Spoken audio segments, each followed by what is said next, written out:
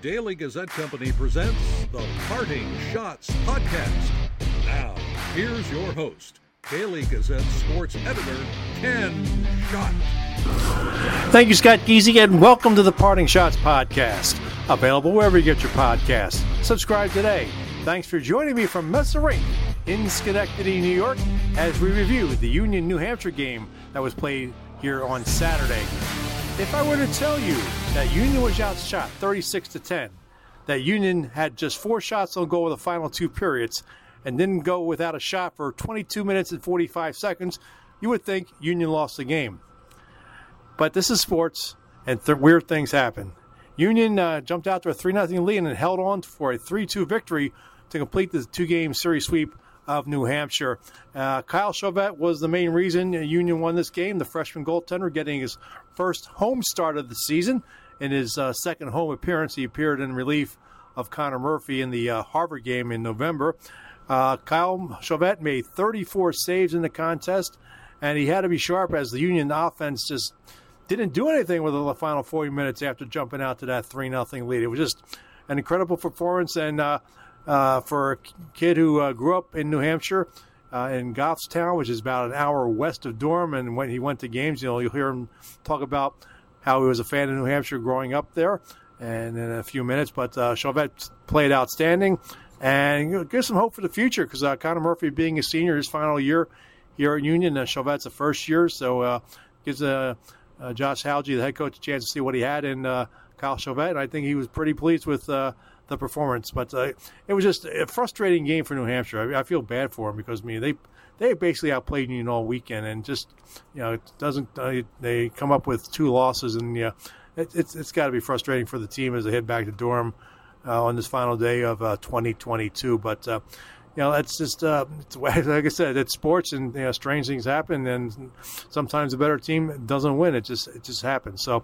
But for the most part, Union dominated the first period and looked like they were going to run away with it. They got 3 goals in that first period, and just everything fell apart in that second and third period. They were not getting shots on goal.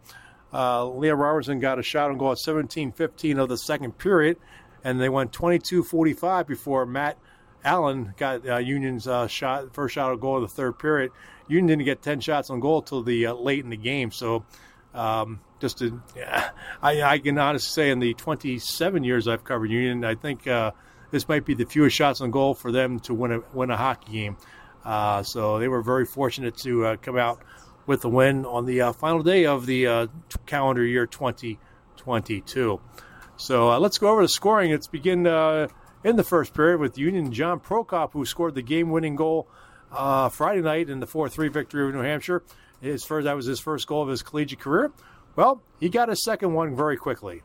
That was Caffarelli, excuse me. Now Union back the other way. Setting from Theodore scores! Nothing fancy. Theodore just had the step. Puck slid across the top of the crease, and Theodore just taps it home. And just like that, Union goes up 2-0.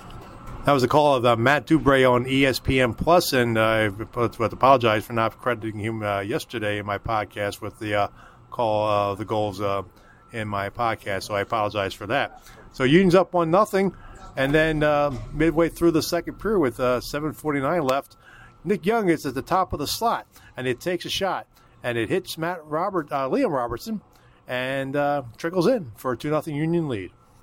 Union territory, kept alive at the right point, then tipped away. This could be trouble. Here comes Union. Shot, score! Fessenden made the initial save, but the puck trickled behind him and in, and Nixon. Just under 2 minutes later, Mason Snell made it 3-0 for the Dutchman, taking a shot from the left circle.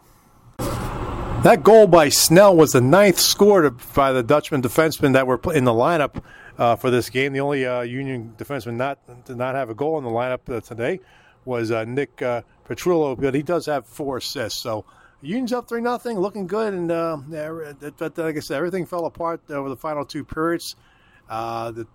Union just not taking shots and looking to be too fine with it. And New Hampshire's dominating. New Hampshire spent the majority of the time in the Union zone, and You look like what happened on Friday with the 3-0 lead that Union had, and they started taking penalties. Actually, Union took a penalty, 2 penalties. Prokop got called for interference and boarding with 1:55 left. Union killed those 2 power plays off, but then Ben Tupper got called for holding at 10:13 of the second, and Liam Devlin took advantage of that, scoring on the power play just with 50 seconds later to make it 3-1. And Devlin, who had an outstanding weekend here at Messerink, scored again with 5:29 left. So that made it 2-0 or 3-2 heading into the third period. And usually was just waiting for the New Hampshire to get that tying goal, and it just didn't happen for the Wildcats. And credit Chauvette, although it was late in the game when New Hampshire goaltender Tyler Muselic was pulled for an extra attacker. Shot got underneath Chauvette's arm, trickled and fell down in the goal crease, but Union defenseman was able to clear it under Chauvette and get a whistle and stoppage of play. And once again, Union is outstanding on the extra attacker situation, stopping the Wildcats from getting that tying goal. So Union ends up with the win, 3-2. We'll hear from head coach Josh Hauge here and see what he had his thoughts on this game and what the Dutchmen had to do to improve as far as their play, the offensive plays go. And, of course, he started out talking about Kyle Chauvette. Kyle Chauvette, how big was he tonight in his first home start? Oh, he was outstanding. I mean, I think he's the biggest reason we won the game. He made some incredible saves and was very composed for a first-year player. How big was that, especially the fact that your offense dried up after the first period? Yeah, I mean, it was huge because there, I thought we ran out of gas a little bit there in the second and third, or a lot, but he was there to bail us out whenever we needed it, and it was big for us. I mean, I'll ask him when he comes down, but he's from New Hampshire. He grew up an hour west of Durham. I mean, how do you think important this start was for him going up against a school that he was in the state? Yeah, I'm sure it's huge. I think he probably grew up cheering for them, and that was I never asked him that question, but I would assume that he might have cheered for them growing up. So to get that against the home state team, it's a huge, and get your first win at home against the college that you grew up watching. Yeah, I mean, for the most part, he's only had one start, and he's come in relief for the most time. I mean, you look at his goals against average coming in 4.0, but it's. I mean, there's some circumstances with that, but yep. Obviously, being a first-year player, was this a good chance to get a look and see what you have in him before you get back to league play? Yeah, I thought this was the ideal game. When you look at it, it's out of conference. Obviously, you want to have every game, you want to win. You're competing, but to break someone in and get them their first home start, I thought it was a great opportunity. And the other one he had to come in because of an injury, so it was a little easier decision, where this one, I think he knew it was coming a little bit more. Yeah. I mean, same thing again, 3-0 lead, and then, things start to fall apart there. You went over 22 minutes without a shot on goal. Yep. What happened? I mean, it seems like a lot of times the guys were trying to do too much with the puck, looking for passes instead of shooting when they had chances. We definitely try to be too cute, and, we got to get more pucks than that. I think we get a little frustrated. We try to do a little bit, stuff that's out of what we're trying to do as a team. But, I like the fact that we're now at the point where we can start critiquing wins. I mean, it's, we can get really critical at this because we need to be better. Mm-hmm. The second period, looking at the stats here, seems like been the toughest period for you guys this year. What do you have to do to clean that up? We have to manage the puck better in the second, and we have to get better changes. I think it all stems from our line changes. We extend shifts, we change it at poor times, and that's what we have to clean up to, sort of, stem the tide. It's one of those things in the second period, it's such a harder change, and if you extend your shifts, you get hemmed up. Good way to close out 2022, though? Yeah, I mean, we'll take it. It's, we never want to, be too upset about a win, but I think it's going to be a good learning game for us. And now let's hear from Union players Kyle Chauvette, Liam Robertson, and John Prokop. We'll start with Kyle Chauvette. Kyle, you grew up an hour west of Durham and there in New Hampshire. I mean, did you root for New Hampshire when you were growing up? Yeah, I did actually. That's how I kind of got into college hockey. I went to UNH games, and it was really fun. I remember when I was little, we'd get out of school early sometimes on Fridays and go down to Durham, watch UNH games. So it's pretty cool. Was there ever thought that you would like to play for them one day? I'm sure there was when I was little, but I think once I started getting recruited by schools, I wasn't like set on going there. So I had my options open in the recruiting process. To get your first home start, facing the team you rooted for, what was the thought process like, and how excited were you to get that? Yeah, I was pumped. I mean, it was a special feeling. Definitely, especially against UNH. It was really exciting, and I'm just happy to get the first one. Were you a little nervous at all going in there? I know you started at UConn, but this was your first home game as a starter. Was there any nerves? I'd say there's always nerves.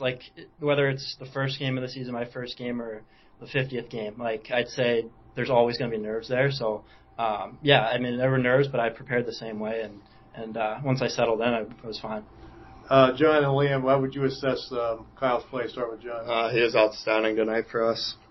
Playing in front of him was not risky at all, I don't think, and he battled it off, and he deserved every part of the win. So. He kept us in the game. He gave us a chance, especially there in the third. Obviously, a couple hiccups by us in the second. I don't blame him for anything. He played amazing for us, and that's what he's been doing all year. It's what we've seen out of him, and hopefully we'll see it more. How important was it, especially over the final 40 minutes where you only had 3 shots on goal and you guys went over 22 minutes without a shot? Yeah, we got to start just firing pucks to the net. Even if there's just a rebound, we don't get the puck, it gives us a chance. But if we're not putting pucks on net, then we're not getting scoring chances, and I think we need to start working on that a little bit more, and I think we'll do that in the coming weeks. Yeah. I want to ask Kyle, late there with them having the goaltender pull, it looked like a puck got between your legs and in the crease. It was tough on the other end to see what happened. What happened on that? Yeah, it actually was under the arm. It just kind of squeaked through. Luckily, whoever the defenseman was there at the time cleared it out for me and bailed me out. So, it just a little mistake there, but I'm happy it didn't cost us. Yeah. Guys, this could go at anybody here, but the second period's been a tough period for you guys this year. What do you have to do to get to improve on that? I just think we have to be mentally prepared more in between periods, especially the good start we had these last couple days. I think we just need to stick to the systems and do what we do best and continue where we were in the first, and then bring it to the second and third. John, was there a sense of deja vu? Now, of course, you scoring, and then the team's up 3-0, and then you almost blow the lead again. Yeah, kind of deja vu. We were able to stick with it though, and not let them get fully back into the game and playing defense. I thought we were way better in the second half at the beginning than we were all first half. So, what does it say about this team that they won a game with only 10 shots on goal? I don't know. We're just getting there. We're getting there. My 3 stars of the game will start with Union's defenseman Mason Snell, who had a goal and an assist. Of course, his goal ended up being the game winner. Number 2 star for New Hampshire, Liam Devlin, with a pair of goals, and I said he had an outstanding weekend for the Wildcats. And the number 1 star of the game is, of course, goaltender Kyle Chauvette with the 34-save effort. Union returns to ECAC hockey play in next Friday, and it'll be the first game of 2023. Union will take on Cornell. Will be a reunion of sorts for a couple of players. Ben Tupker with Union will see his brother Zach Tupker. Of course, Ben Tupker was transferred during the last offseason from Cornell to Union. And former Dutchman Gabriel Seeger will be making his return to Messer Inc. Seeger leading the Big Red in scoring so far this year with 2 goals and 8 assists in 10 games. So it'll be interesting Friday night. Family reunions, sort of, here at Messer Inc. And then Colgate will come to town. That'll be a 4 o'clock start. Union will be having several 4 o'clock Saturday starts, so make sure you mark that on your calendar and don't be late to Saturday's game. Like, of course. So we went on. I was going to make a joke there, but I don't think I should make a joke on that. There's some people here in the press box know what I mean. So when your announcer doesn't show up.